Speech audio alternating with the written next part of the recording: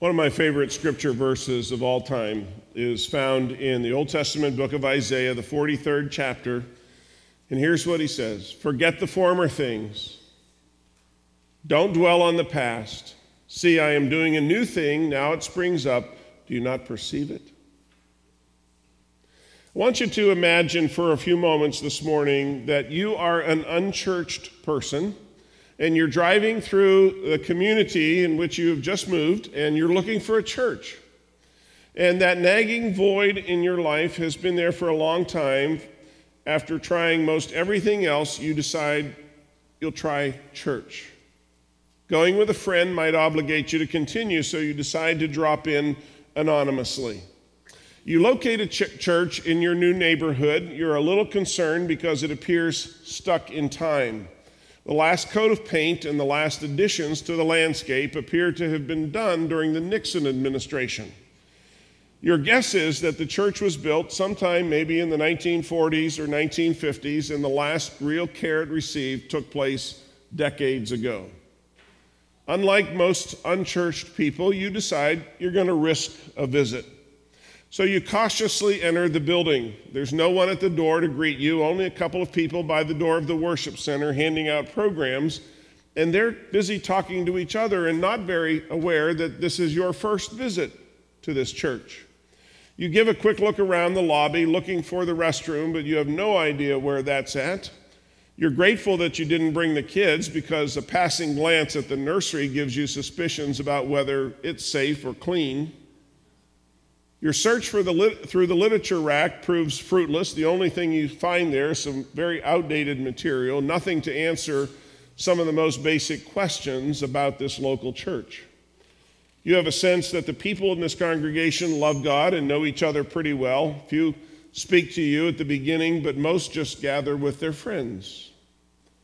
The service begins with music that's unfamiliar to you, and when the pastor asks members and guests to sign the commitment card, you kind of squirm in your seat, and you try to stay as inconspicuous as possible because you really don't want to put your name on anything.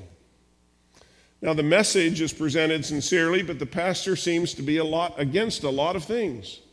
And he uses some old phrases you haven't heard since your English literature class in college. You have a difficult time relating to what's being said. You feel that his everyday life is probably rather different than yours, and he would not understand the struggles that you're facing. You're kind of relieved when the service is over. You leave wondering if this church really has what you're looking for. You decide you'll try some other churches, and maybe, just maybe, you'll find something a bit more in your time zone. Now, if you've been coming to Redeemer, you may not be able to relate to all of those things, because I think we do a pretty good job on most accounts here at Redeemer to welcome new folks into the life of this congregation. But over the last number of years, I've been doing a lot of consulting and coaching with other churches and pastors, and believe me, I've been in a lot of churches that this is a perfect description of just how the church operates in so many times. This morning, I want to move us into the Old Testament book of Joshua. One of the greatest challenges that spiritual leaders and congregations face is keeping in step with what God's doing today, where he's leading the church into the future. In the words of Isaiah, dwelling in the past blocks our vision of the new things God is seeking to do. If the past has been wonderful, then celebrate it and thank God for it. But if the past has been dreadful, grieve it and hope for something better. You can rejoice because of it, or you can grieve over it, but there's one option that God never gives us, and that is he never lets us live in the past. I've been a pastor for almost 4 decades now, and I've studied other leaders with interest, seeking to learn from their experiences. And I've noticed that some leaders start out brilliantly, but reach their peak effectiveness and then kind of coast toward retirement. There are others who may have had an uneventful tenure, but they're always looking for learning opportunities that keep them growing. And instead of being stuck in a rut, lacking purpose and direction, their effectiveness gathers strength as the years go by. As the Old Testament book of Joshua opens, we find a spiritual leader who is at the threshold of significant change. God is about to open a new chapter in the story of his people. Joshua's ability to provide leadership in this new thing God is doing depends on his willingness to perceive the transition that God is bringing about. In the opening 2 verses of Joshua, God is signaling to his chosen leader that the way things have been in the past will not continue into the future. The first is a change of leadership, and then there's going to be a change of location. Moses is dead. This legendary spiritual giant who guided God's people for so many years is gone. New leadership needed to emerge, and Joshua is that new leader. There would be no more wandering in the wilderness. God's people would cross the Jordan River and take possession of the promised land. It was time to move on. Moses' death in crossing the Jordan River was so much more than a historical event. They signaled the new thing that God was about to do. You see, spiritual people know that life is not a series of random circumstances. Instead, we have the ability to see the hand of God in all the happenings of our life. In the Bible, crossing water is often a signal of change, a signal of new commitment. The story of the miraculous crossing of the Red Sea some years earlier would have been in the heart of every Hebrew, including Joshua. And now God was leading his people across another body of water. Personal and spiritual growth always depends on our ability to see one chapter in our life closing and a new one opening. These transitions come in different forms. It may be a career change. It may be the loss of a relationship. It may be a physical move or a health issue. They are met with either a desperate attempt to preserve the way things have been or the recognition that things never stay the same. What is true for us personally is also true in the life of the church. The ability to perceive the new things that God is doing keeps a movement of God fresh and vital. Ignorance or just rejecting the signals relegates the best days of a congregation to the past. So what are some of the signals in the life of a church that things will not ever be the same again? I'm going to share 9 of them with you this morning, and the first one is leadership changes. Like Moses passing the baton to Joshua, so a new chapter in the church's history begins when God provides a new leader. Not all congregations have a desire to embrace the future.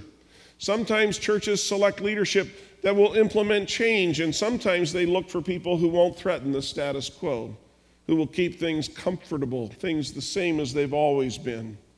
In so many churches across America today, the long-term stability of a congregation is more dependent upon a lay leader or a group of lay people than on the pastor. And sometimes this stability leads to church health. At other times, it lends itself to maintenance and preservation of the past, whether that's healthy or not. In these cases, sometimes a change in leadership can signal the closing of one chapter and the opening of a new chapter. The second signal is facility changes. This church in particular began in very humble facilities, first in 2 locations in this community, and then in a unified location on this site in around 1970. In 1994, we moved into this beautiful part of the facility and had the largest mortgage we ever had to go with it. At a couple of points in our history before and since that spring 23 years ago, we struggled with a lack of classrooms, with no air conditioning, with a basement in the old white church that was on this property that flooded every time it rained, several other inconveniences. But what moved us forward was that almost everyone believed in the mission and the future of this congregation. And that vision was not distracted by the size of the task or the mortgage that lay ahead of us for what was then not nearly as large a congregation as we have now. And then we opened the doors to this new facility we had just built, and people came, and our attendance increased over 25% the first week. People didn't necessarily know everything we believed, and we made no major changes in our staff. The only difference was that the facility they had watched being constructed along Shavey Road was now completed. And in this growing community, a better facility equaled credibility. And people began to notice us on this corner and to take us seriously. The third signal, breaking through growth barriers. See, as a church grows, it's not only becomes larger, but a church fundamentally changes. Resistance to these changes is the reason why many churches plateau and begin to decline. And like most pastors and people, one of the toughest transitions is to break the 200 attendance barrier. And then the next big barrier is the 400 attendance barrier. And during my first years here, I knew almost everyone by name. I knew their families. I knew the names of their kids. But as the church grew, I struggled with my inability to personally minister to everyone, and that began to bother me. I was helped in my struggle by a comment from a dear saint in the congregation who said, "Rod, it's more important that people get to know Jesus than it is that they get to know you." Trying to be a chaplain to everyone in the congregation was limiting God by my trying to protect my personal comfort zones. And what I discovered in this growth process is what many church leaders have learned, that a growing church is a constantly changing church. A large church is not just an overgrown small church. Its life is governed by a fundamentally different set of principles. Here's the fourth key. Community changes. Not only do churches change, but communities do as well. Communities like ours are impacted by demographic changes, by employment changes, as well as the shift that this community went through from being a rural community to a suburban life. And all of that alters a congregation's ministry and outreach. It means that a church will be challenged constantly to keep up, to meet the different social and spiritual needs of a changing population. The local church will also have to learn to broaden its ministry to include a wide variety of people. These are but a few of the transition times that churches today are facing, and some transitions are the result of conscious decisions that a church has made, such as going to multiple services or adjusting worship styles or providing pastoral care through small groups, and others are the result of factors beyond the control of church leaders. Like Joshua, we must adjust to the realities of the external conditions over which we have little or no control. Here's the fifth signal, sensing the loss. There's a myth that keeps many people from changing and many spiritual leaders from taking action when God prompts them to do that. And the myth is this: if it's God's will, everyone will feel good about it. In reality, the first feeling that comes with most substantial transitions or change is a sense of loss and a tendency to resist that change. In fact, scholars who study change dynamics have concluded that if there's no sense of loss, no resistance, there's probably been no real change. For every time a chapter in a person's life or a church's life closes, there's a grief process that takes place. The sixth signal is loss of identity. Joshua had been known for years as Moses' right hand, his assistant, his aide. Now Moses was gone. Joshua's relationship with Moses had given him his identity. And like many people, what defined him included the role that he held. But his relationship with Moses was much more than a formal relationship. Moses had been his spiritual director, his mentor, and they shared many significant spiritual moments together. They had fought battles together. Joshua had been trusted by Moses with a special assignment to spy out the promised land, and Joshua had defended Moses' right to lead the people of Israel and to speak for God. There would be no one else who would ever be like Moses. The seventh key is loss of the familiar. One of the first assignments as the leader of Israel was to cross the Jordan River into the land that God was about to give them. They were about to fulfill the dream that God had given them decades earlier. They were leaving the only way of life they had ever known. You see, this generation had grown up in the desert. That was their home, and now there was new territory, promised land ahead of them. This generation had not experienced a movement of God firsthand. They had a secondhand faith and 40 years of remembering the good old days in Egypt. God's people's lives had centered around their own needs for a long time. They expected God to feed them with manna from heaven, which he did, and then they complained about it when it came. When their needs were not met, their consumer mentality led them to whine to each other and to question the authority of their leaders, including Joshua and Moses. They were stuck in a rut. They were focused on their own needs. And that's a description that is fitting for more than half the churches in existence today.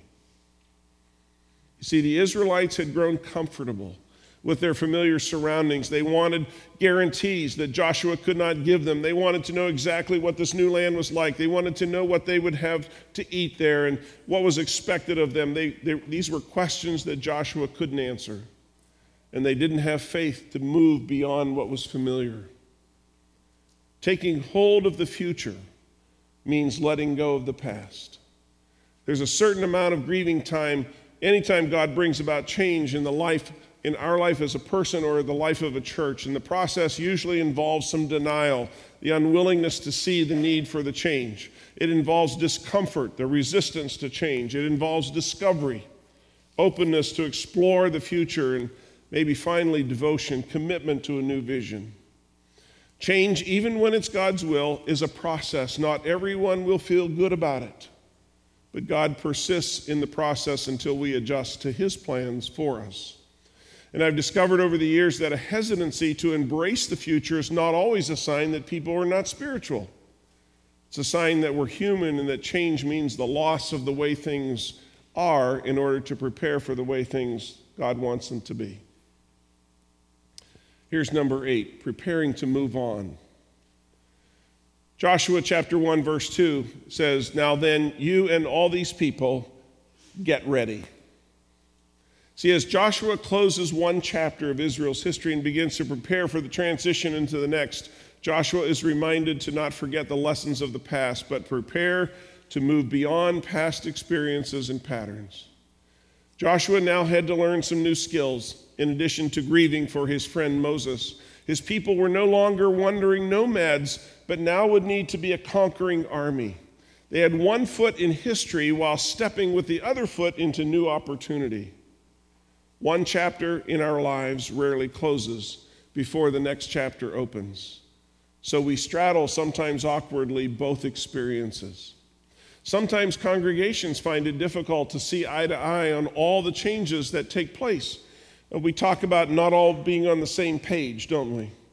In reality, I've met with a lot of congregations that are not only not on the same page, they're not in the same chapter. We get emotionally invested in certain aspects of the church's life or ministry, and we all react a little differently. Let me share with you 3 things quickly that I've learned over the years about churches and change. And first, I realize that everyone processes change at their own speed. Some people gain a sense of security from the past. Others are continually pursuing that next big challenge. Some latch on to the big picture while others are interested only in the next step. Some people are in change overload at work or at home, and so they come to church and defend the way things are so that they believe the church is that secure place in a changing world that should not change. Just understanding these differences and how we process change will hopefully create some freedom for each of us to make transitions that we need to make even in our own life. Secondly, I understand that while we have the right to process change at our own pace, we don't have the right to stop the process. Sometimes we have to move beyond the way things have been, always have been, in order to pursue the way God wants them to be. Transition times tend to either make us or break us. If we get stuck in harboring anger or bitterness, we're going to miss out on God's grace. Prolonged pity parties drain a person of the strength and the vision to pursue the future work that God desires to do in our life. So a choice must be made to move on. Feelings need to be acknowledged but not enthroned. Joshua must have felt that Moses' death couldn't have come at a worse time. but he was certain that God expected him to move these people across the Jordan River and into the land that they were promised. And then third, I know that a vertical focus is absolutely necessary.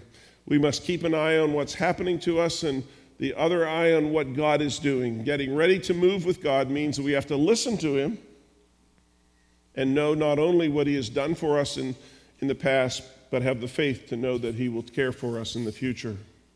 And here's the last signal, anticipating the future. God begins his conversation with Joshua by looking back at Moses' death. And he continues it by sharing with him what needs to take place now. Then God shifts the focus to the future. Prepare to enter the land that I'm about to give you, and start anticipating what is yet to come. See, anticipating the future does not mean rejecting the past, but learning from it so that we can move forward. One of the great joys that God gives us is anticipation. The Christian life is one of anticipation. We look forward to God answering our prayers. We seek to discover God's will for our life, knowing that our stewardship of time and abilities and money has eternal consequences. See, by faith we believe that all the injustices of human existence will eventually be addressed by God, and that eternity will reveal the reward of faithful service to our Heavenly Father. We know that the final reality of heaven will exceed all of our anticipation of that place that God has prepared for those who love him. But anticipating our final destination is sometimes easier than anticipating the next step that God has for us as we journey with him in the present. Why? Because like Joshua, we know that there's going to be some thresholds of commitment that we have to cross. There's going to be some battles that need to be waged. There's going to be some comfort zones that get stretched, and God will do his part, but he expects us to obediently complete our part. Now, to be honest with you, I don't totally know what the next chapter is that God has in store for us here at Redeemer. But I do know that there will be a new chapter, and what keeps me and the staff and our leadership team going is the anticipation of what is going to be. We live in a time of great change that creates opportunities for greater dependence on God and greater openness to God's plan for us. Spiritual leaders and churches also need to be welcoming these changes, anticipating the blessing of experiencing firsthand a participation in a movement of God. I know that God has opened the door for us here at Redeemer in the last 6 months to a year for many new things to begin happening, for new insights, new opportunities out there in our future. I'm going to be sharing some of those with you throughout this series, but I'm convinced that we are a congregation that God has continually blessed and put his hand upon in this community to make a difference. And we're doing that, and we'll continue to do that. And as we trust God into the next steps where he leads us. Let's pray together. God, thank you for your word. Thank you that within it there are many promises that will bring us success and your best in our life. And I ask that you would just lead us through this great story of Joshua's life. Open our minds to receive your words and grant us the grace to be obedient to you in any way that we need to be. Give us a willing spirit to follow your instructions. God, make us skillful and visionary people. We know that we won't win all the battles we face in life in our own strength, but we ask that for your skill and wisdom to make the right decisions. And by your Holy Spirit, guide us to be in the right place at the right time. Make us diligent in all the areas of our life. Open the doors of opportunity for us so that we may walk through them. Give us a spirit of excellence so that we may do well all that you've committed for us to do. And grant us success this day, we pray in Jesus' name. Amen.